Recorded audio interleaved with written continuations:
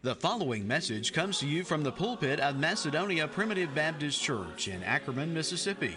We invite you to visit Macedonia Primitive Baptist Church for worship services every Sunday morning at 10:30 a.m. Macedonia is located at 11 Staten Road on Highway 15, 5 miles north of Ackerman, Mississippi. For more information about Macedonia Primitive Baptist Church, you may visit our website at macedonia-pbc.org.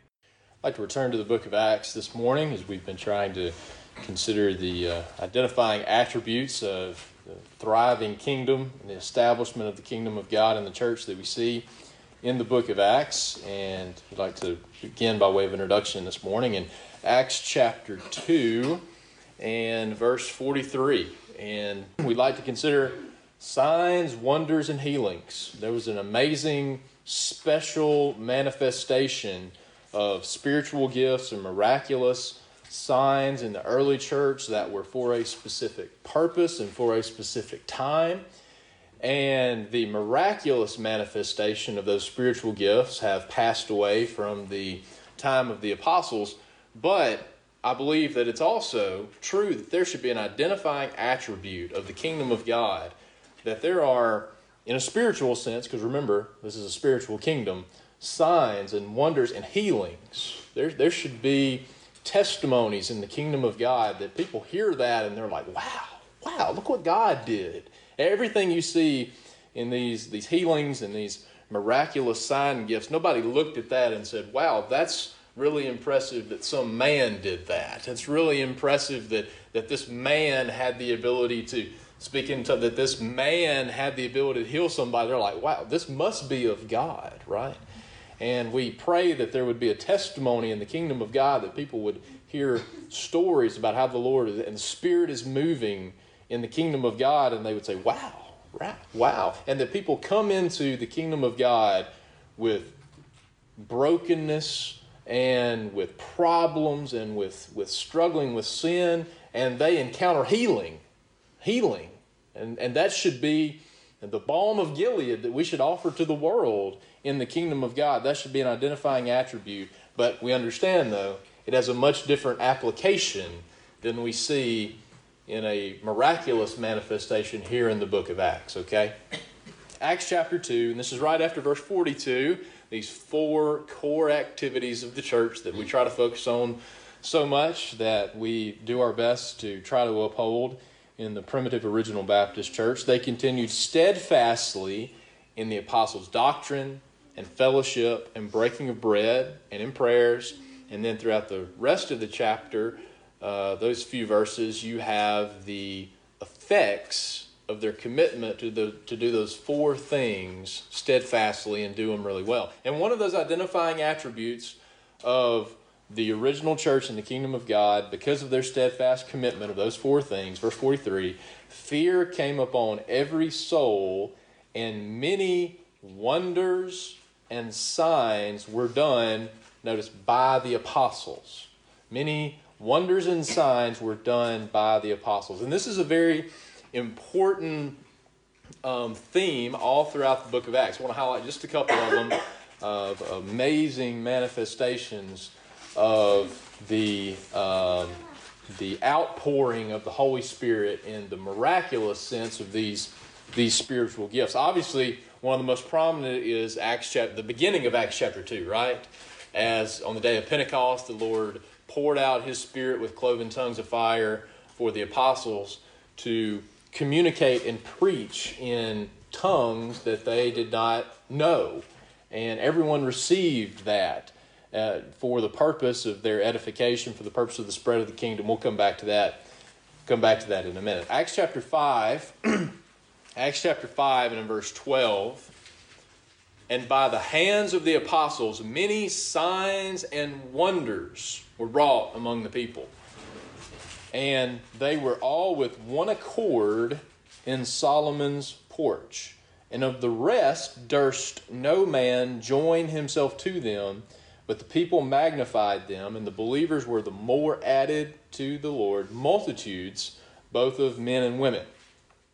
Insomuch that they brought forth the sick into the streets and laid them on beds and couches, that at least the shadow of Peter passing by might overshadow them.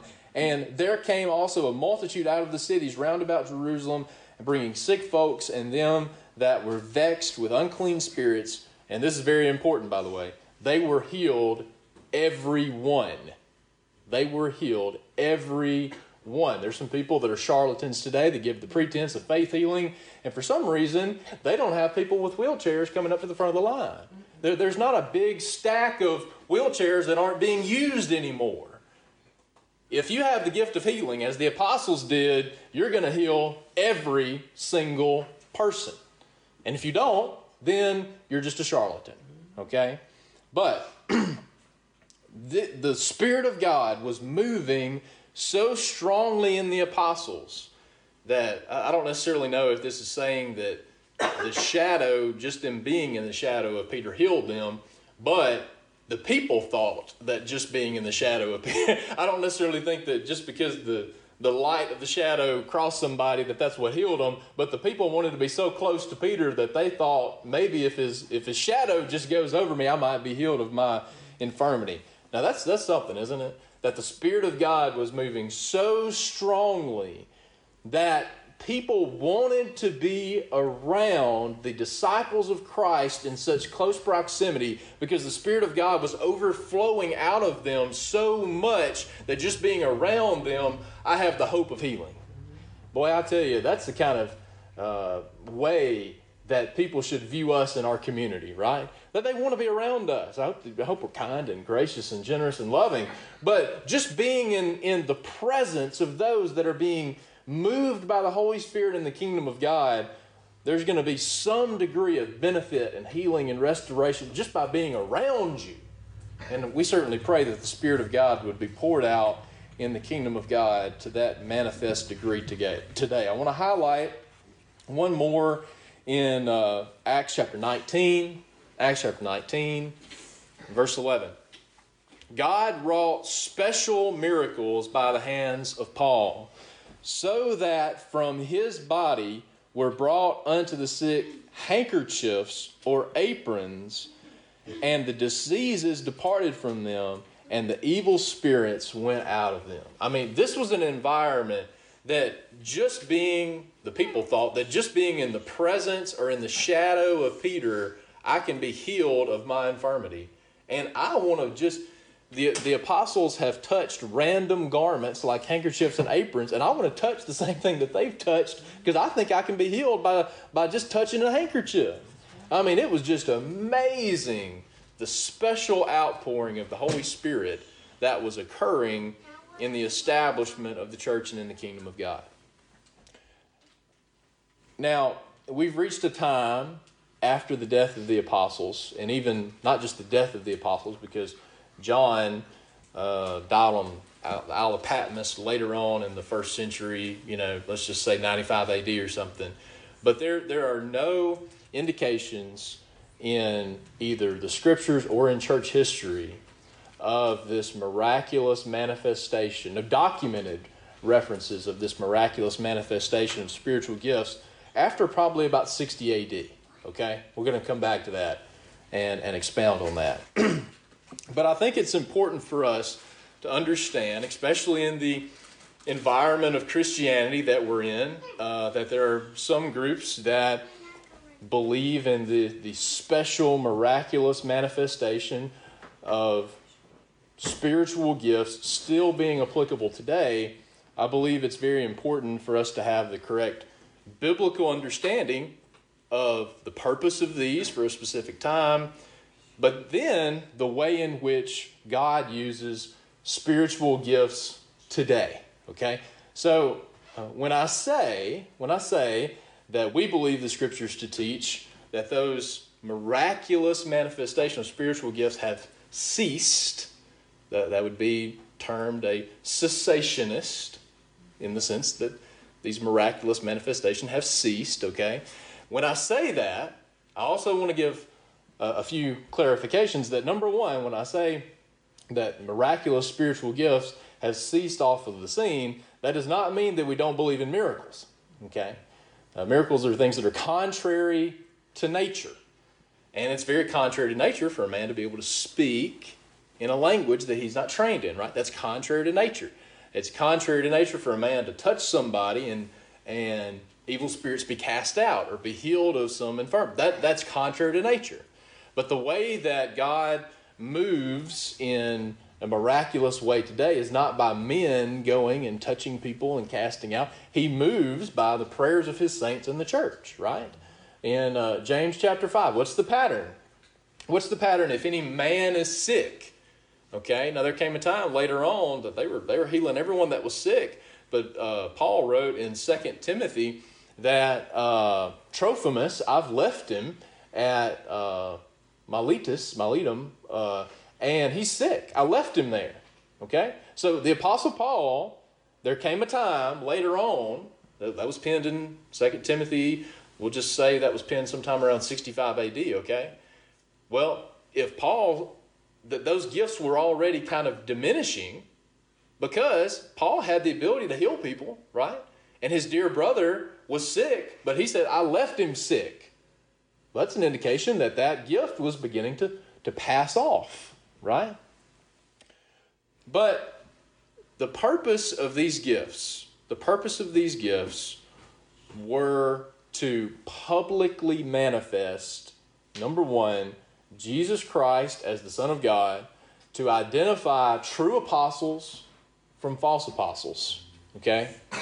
And then to prove the authenticity of the church that was being established for people that had no background and knowledge of the Jewish Word of God, okay? Now, in the Christian environment today, there are some that would say that the miraculous manifestation of these spiritual gifts is still applicable today. However, another important aspect in this discussion is that in Acts chapter 8, you have Philip going down and he preaches to the Samaritans and he baptizes them. And then he calls upon the apostles to come and to lay hands on these people in Samaria so that they would receive this special gift of the Holy Ghost. Not that they would be born again, but they would receive this special gift of the Holy Ghost.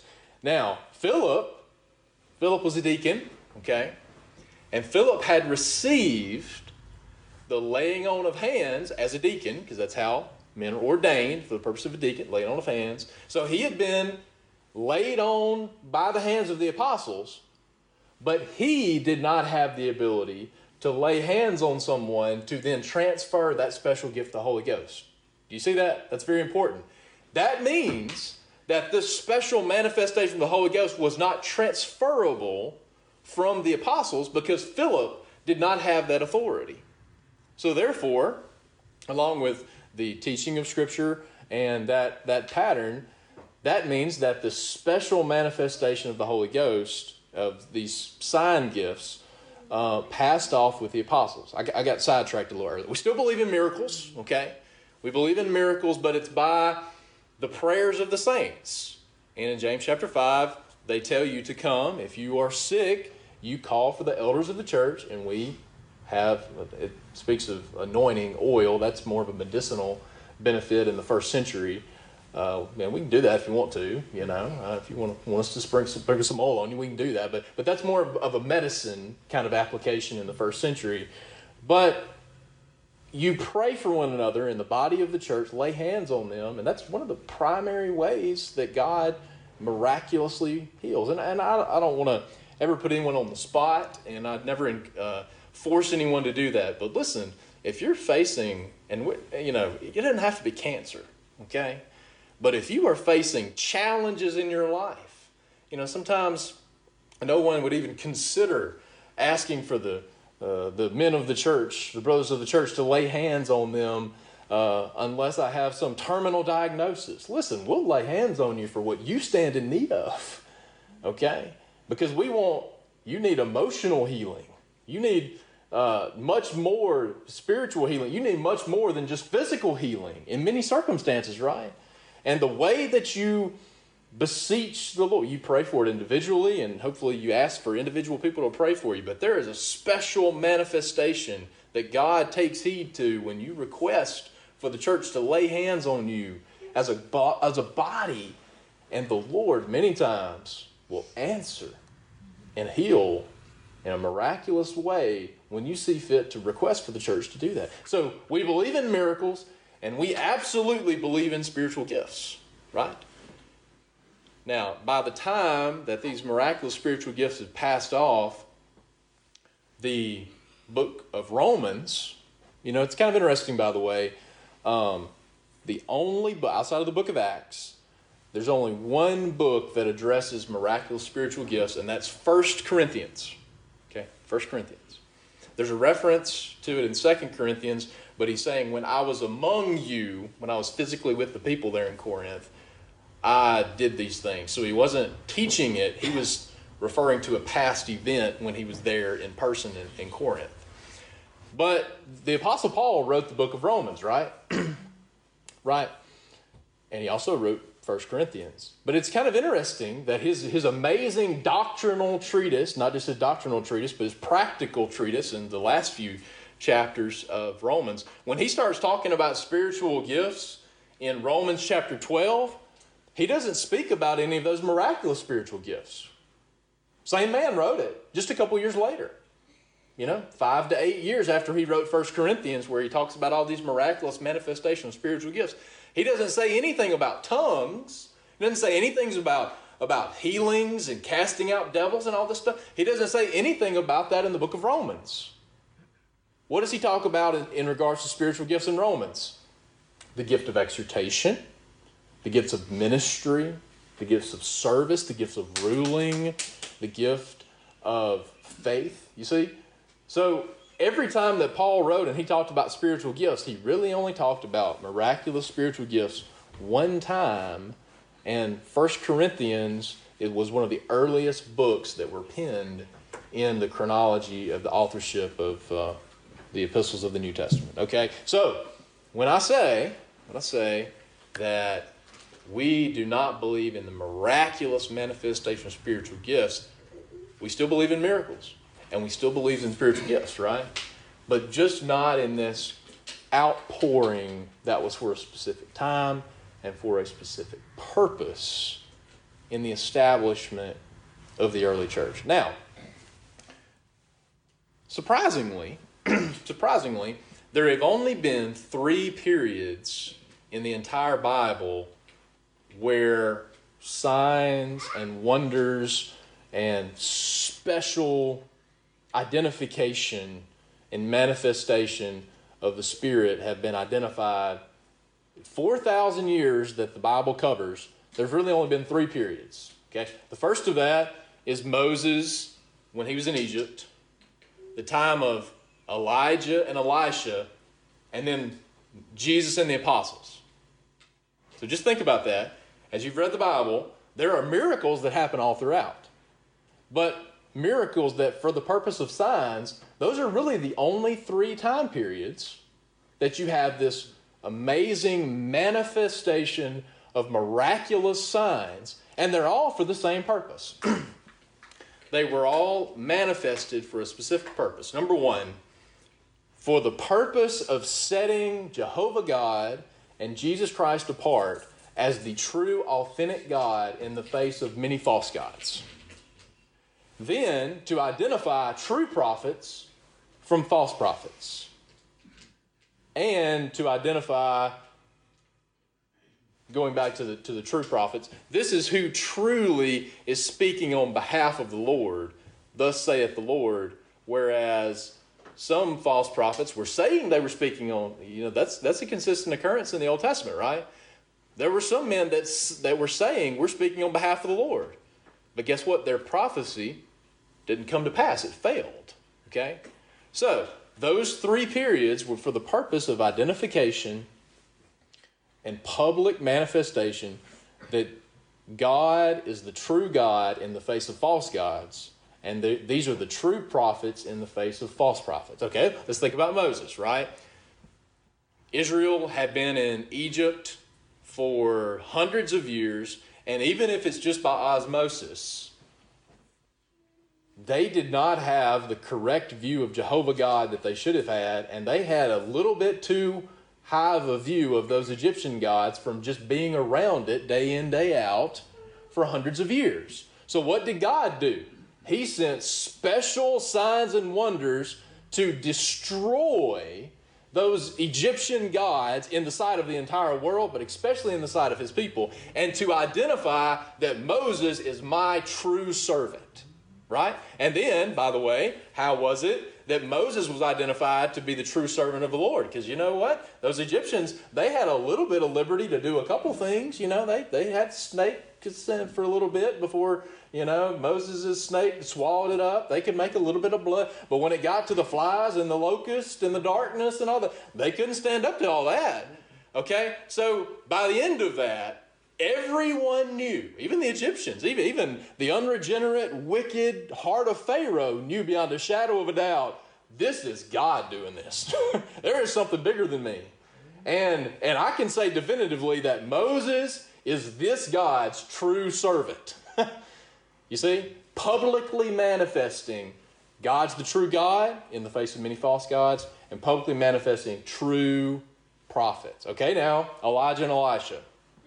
That was during a time where Israel was worshiping Baal, and there were many false prophets who told the kings anything they wanted to hear, right?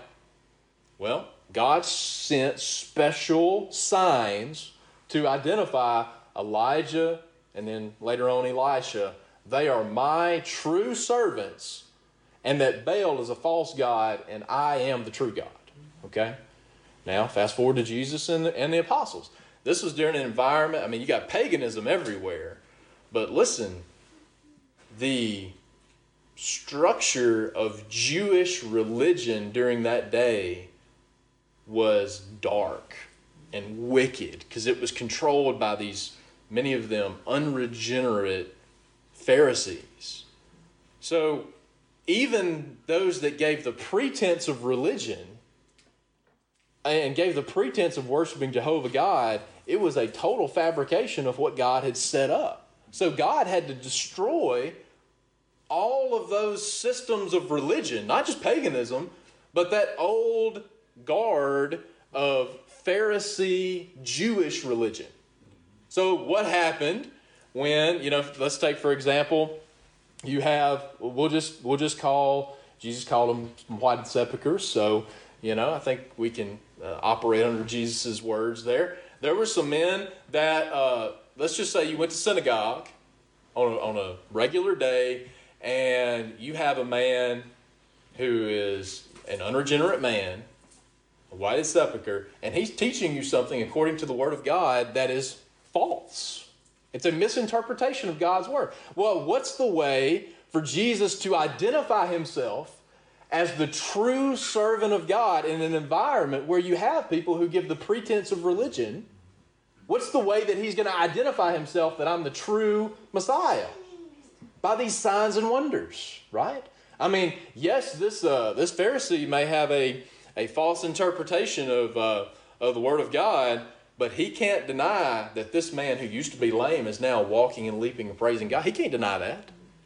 And the only way, you know, that's what Nicodemus said when he came to the Lord. We know that no man can do the things you're doing except he come from God. I mean, you are identifying by your actions that you are a true servant of the Lord.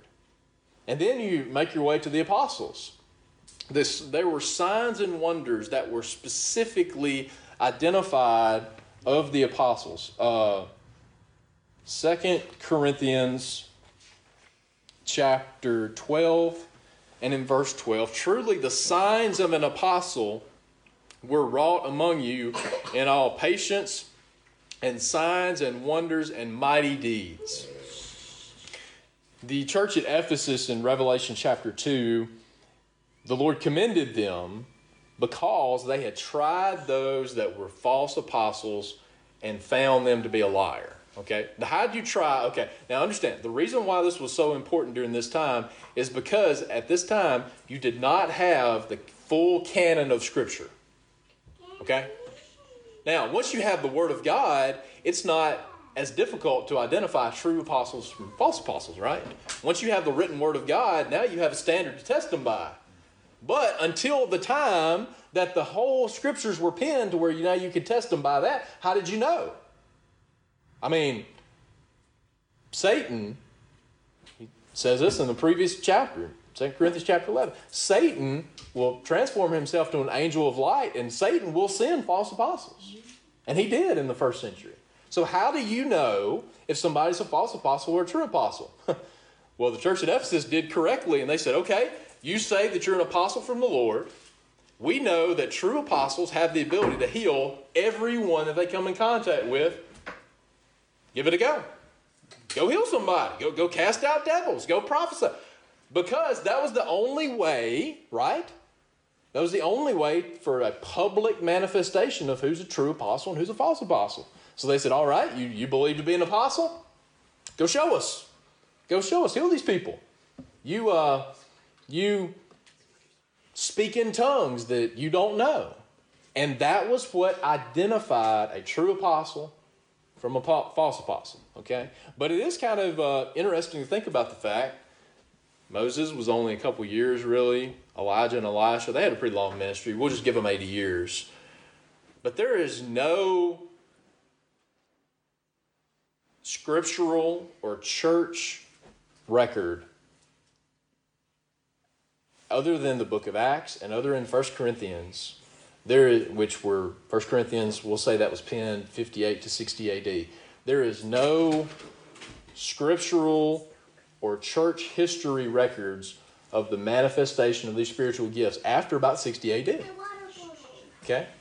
And as we said earlier, there were people later on in Paul's ministry that he left sick because he didn't heal them. And then when he got around to writing Romans, he was not talking about miraculous spiritual gifts anymore. He was talking about exhortation. He was talking about giving. He was talking about leadership. Okay?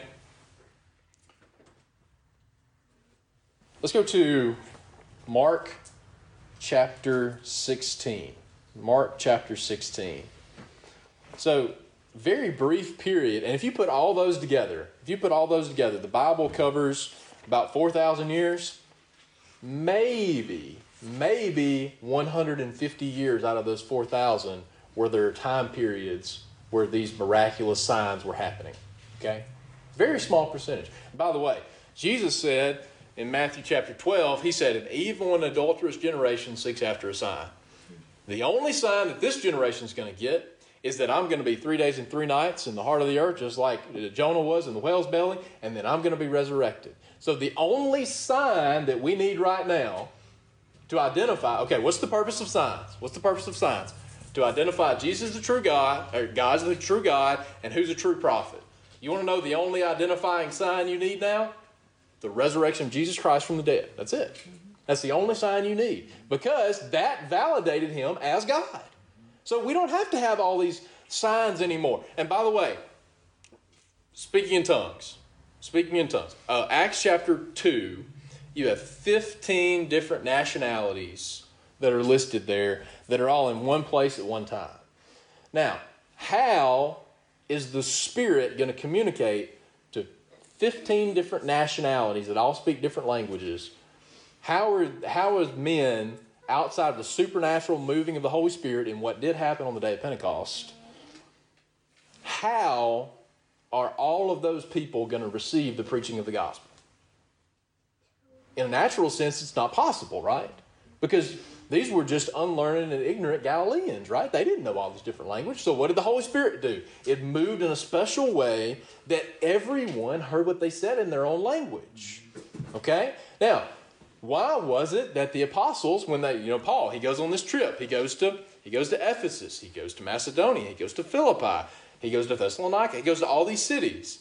And languages were a lot different back then. Now we have like a national language and everyone's kind of taught the same language. But even people that are in close proximity, you're going to have, it's kind of like this in Africa. Like you have maybe a general language that most people speak. But then, just from city to city, you're going to have individual dialects that a person going from city to, is not going to be able to communicate fully with someone, even if somebody lives like 30 miles away, okay?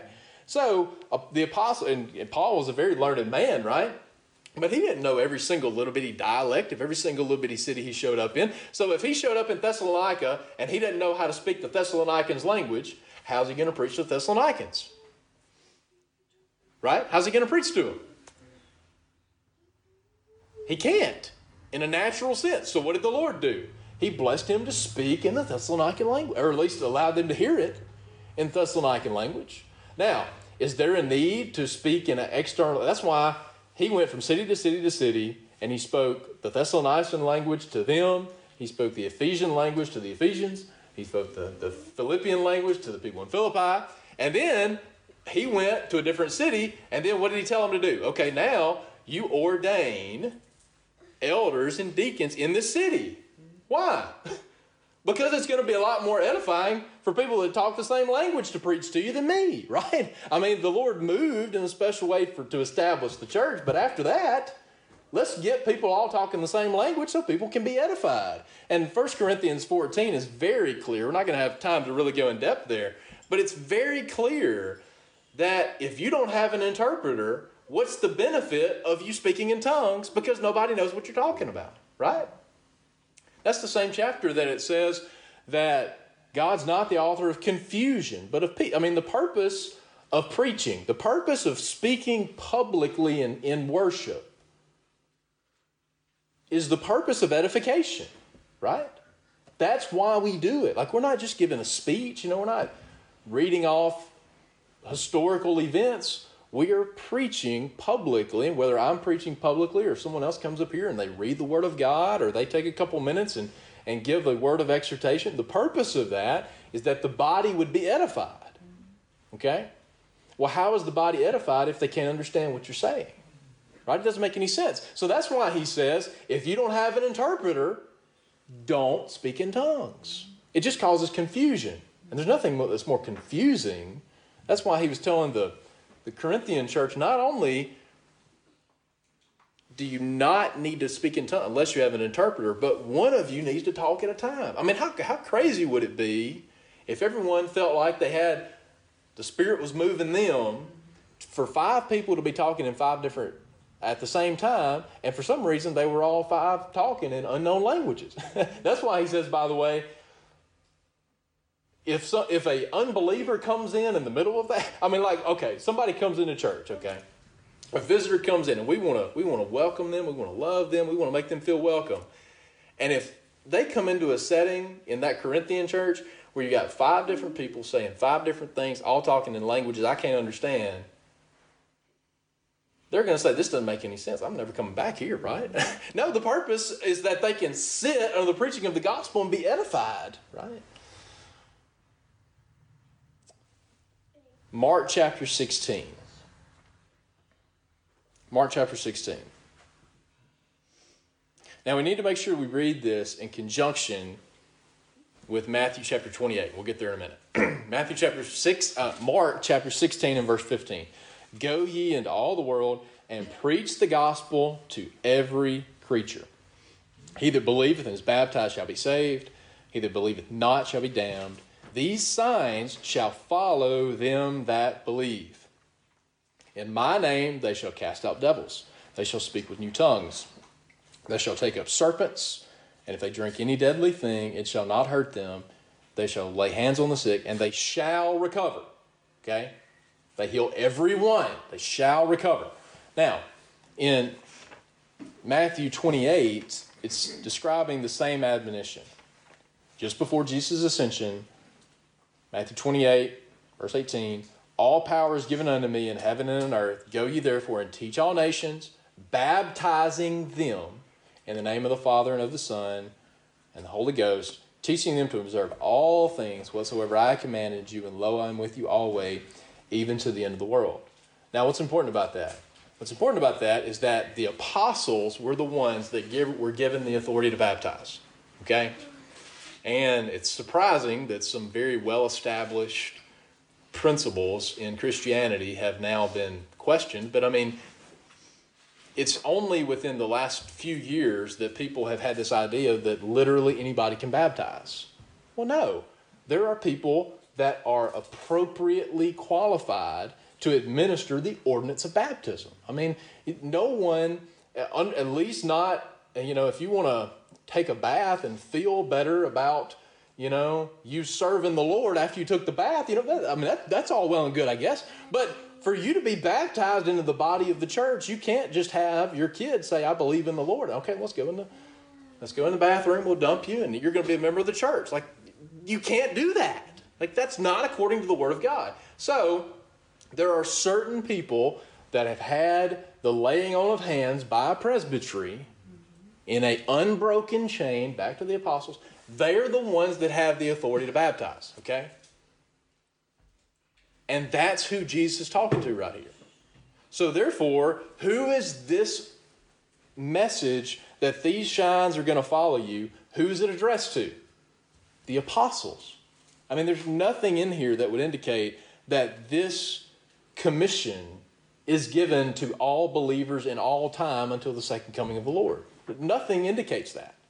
This is a special signs that would follow the apostles who were given the authority to baptize. Okay, so what are these signs? And again, what was the purpose of God blessing the special manifestation of the Holy Ghost to be manifested in their lives through these identifying attributes? What's the purpose? It's because, we mentioned this so many times, wherever there's an open door, Satan is always going to send adversaries to try to thwart the advancement of the kingdom of God. So what's Satan going to do? He's going to send false apostles to try to deceive the people to not believe the true apostles. So how are you going to be identified as the true apostles? By these signs.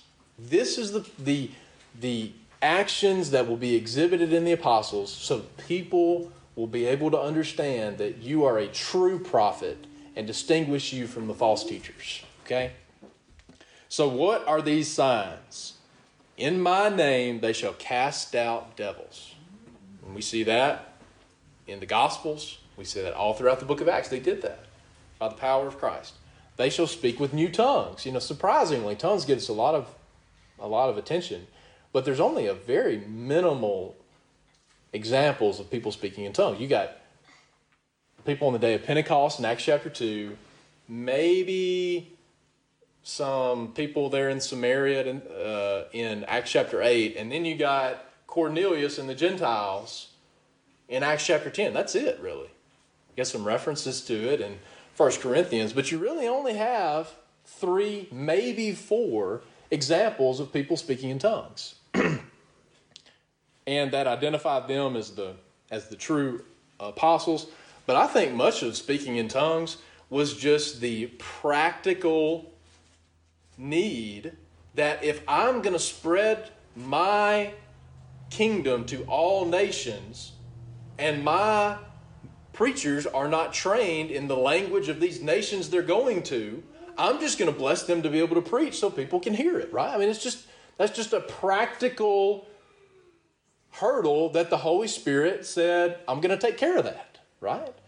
But now, once people believe in the same community that all speak the same language, why is there a need to speak in tongues? Well, the need has ceased, right?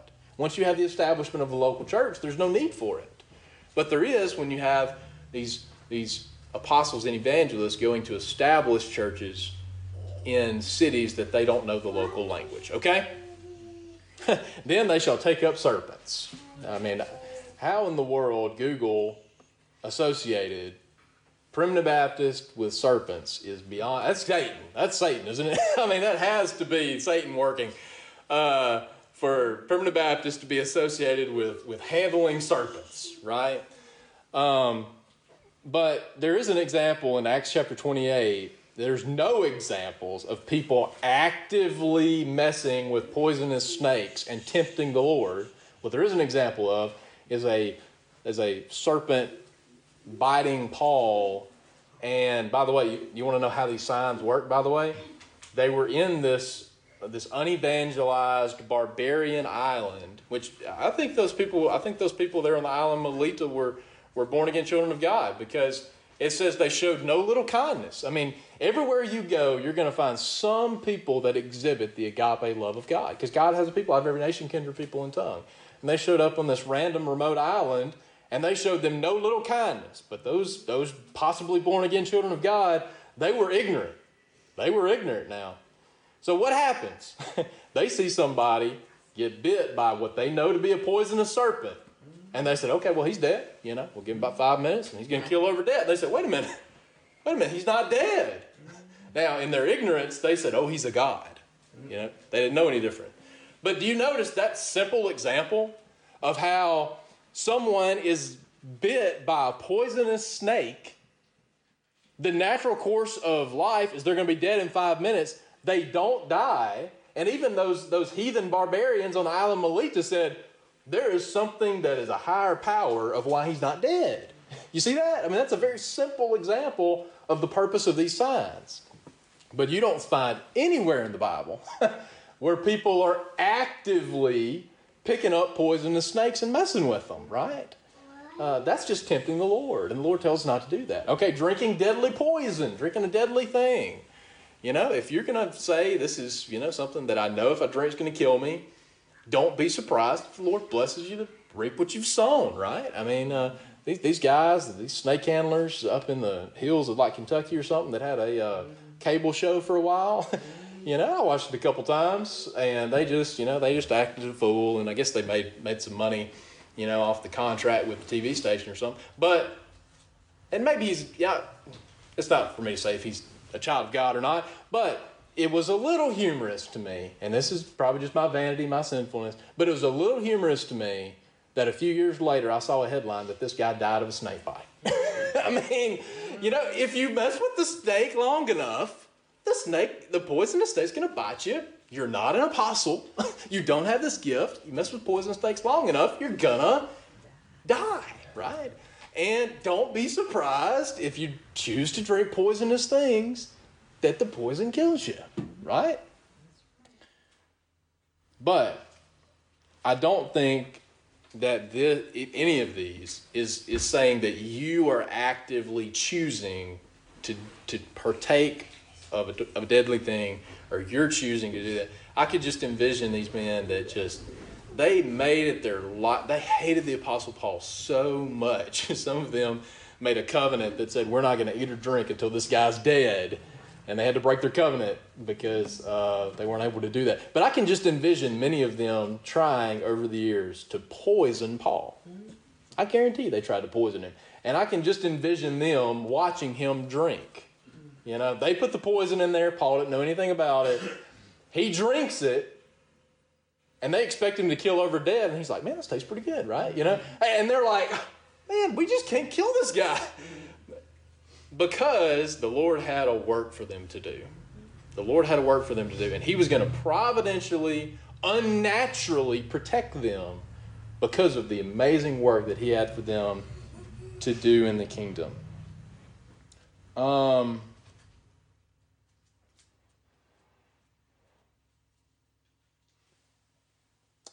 Let's go to Acts chapter 3. Acts chapter 3. I wanted to leave myself more time for this. I believe that when we talk about things like this, we always want to speak the truth in love, right?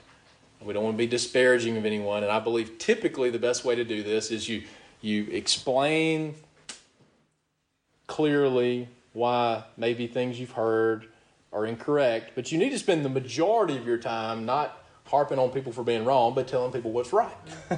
And unfortunately, I haven't left myself enough time to articulate this the way that I want to.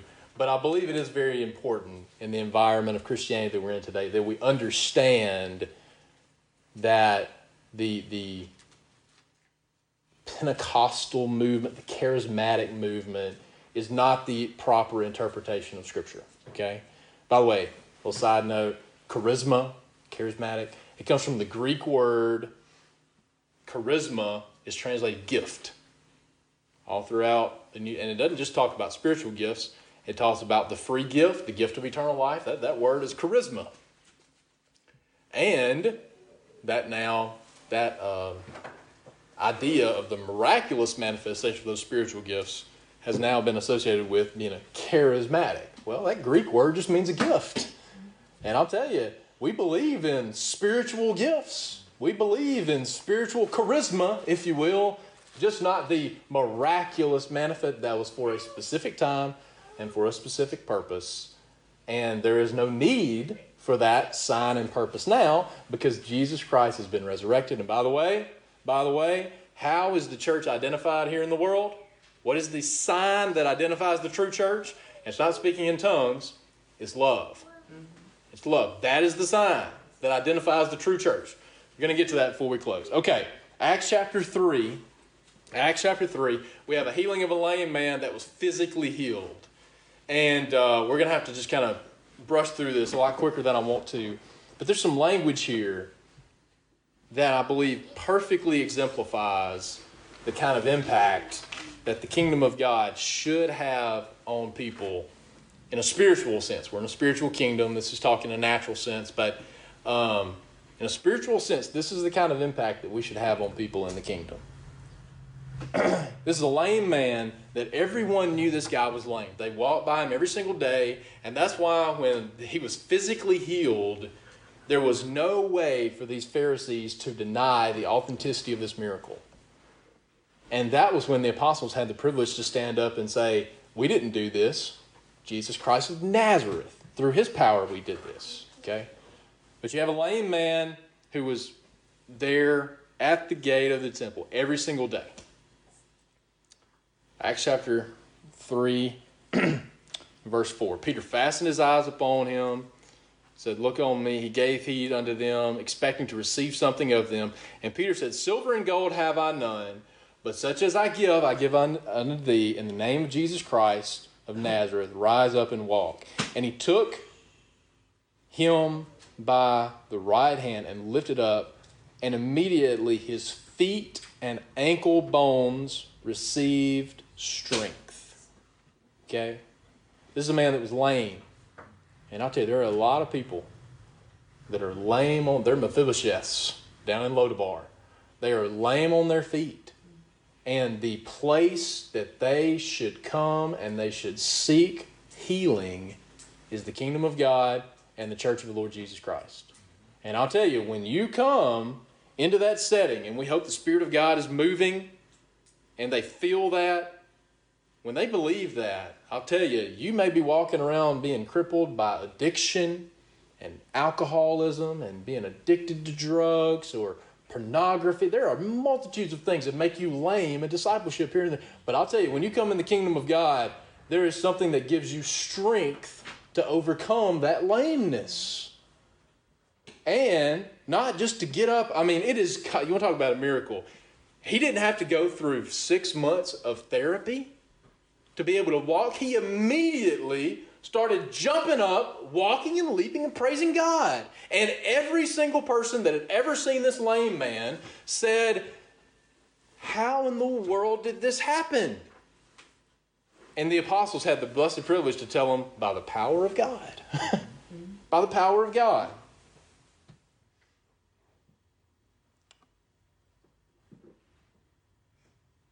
Let's read verse 16. Acts chapter 3. That now Peter has the privilege of expounding upon this to the people that have seen this man healed. And I love this language here. Acts chapter 3 and verse 16. His name, let's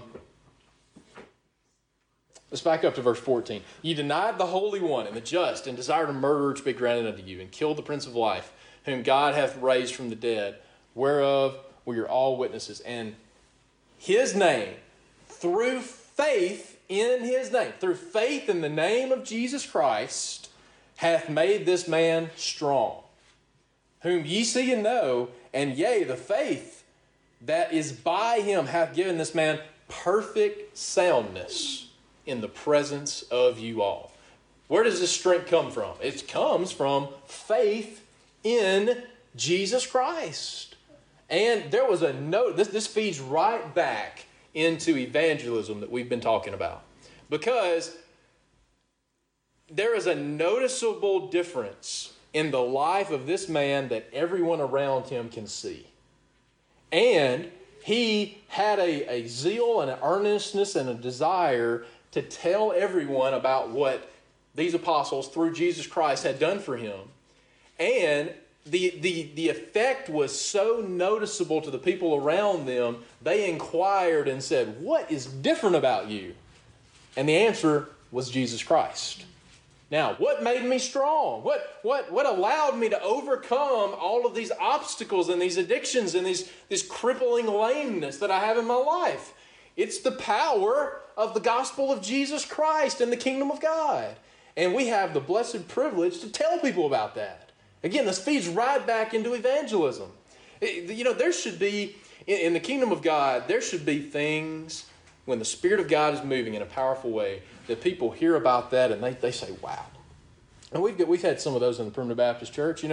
Our dear friends over at Zion Church in Gordo went from one member to within just a couple of years having a 50-member church and thriving, new building. People hear that and they're like, wow, how about that?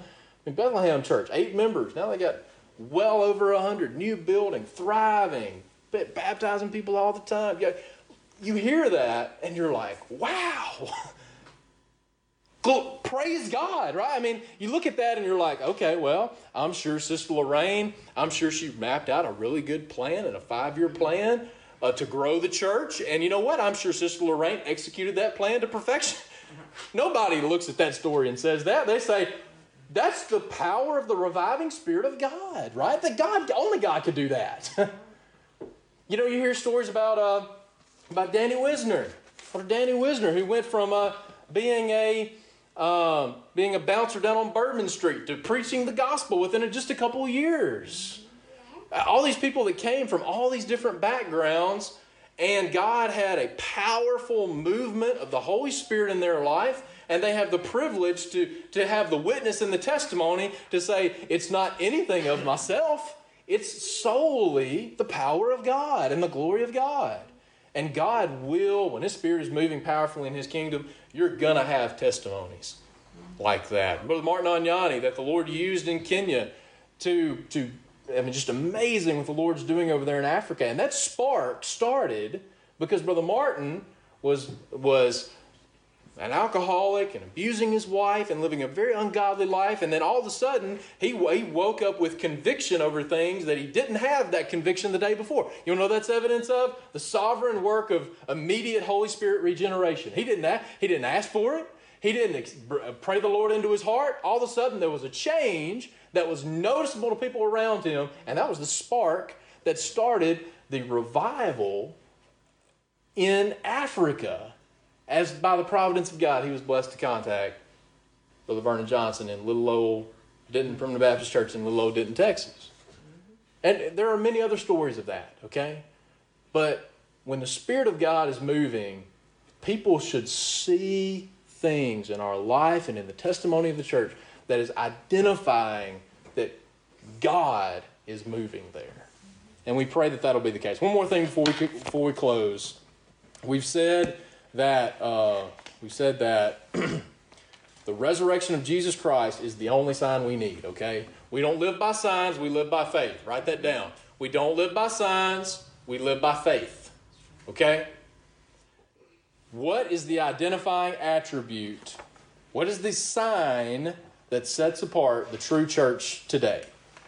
1 Corinthians chapter 13, the last verse of chapter 12.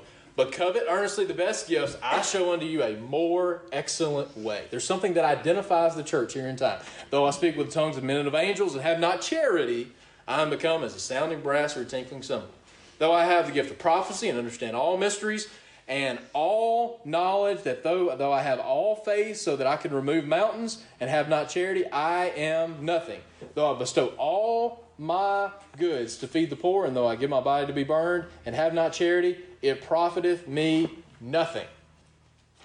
Then, that in conjunction with John chapter 13 and verse 35. By this shall all men know that ye are my disciples, because you run around in circles and speak in unknown tongues, because you heal people, because You cast out devils. What is the identifying attribute of the disciples of Christ here in the kingdom of God? It's not miraculous sign gifts. If you have love one to another. And we need to love our enemies and we need to love our neighbors. But this is talking about the way we love one another in the church. In the church. Yes, we need to love our enemies. We're called to do that. But the identifying attribute that is a sign when people come into this church is the way that we treat one another in the body of the Lord Jesus Christ. Okay? That is what identifies us here in this world. Not these miraculous sign gifts, the way that we love one another in the body of Christ. May God bless us to do that to His honor and glory. We thank you for listening to today's message and invite you to visit Macedonia Primitive Baptist Church for worship services every Sunday morning at 10:30 a.m. Macedonia is located at 11 Staten Road on Highway 15, 5 miles north of Ackerman, Mississippi. For further information about Macedonia Primitive Baptist Church, you may visit our website at macedonia-pbc.org.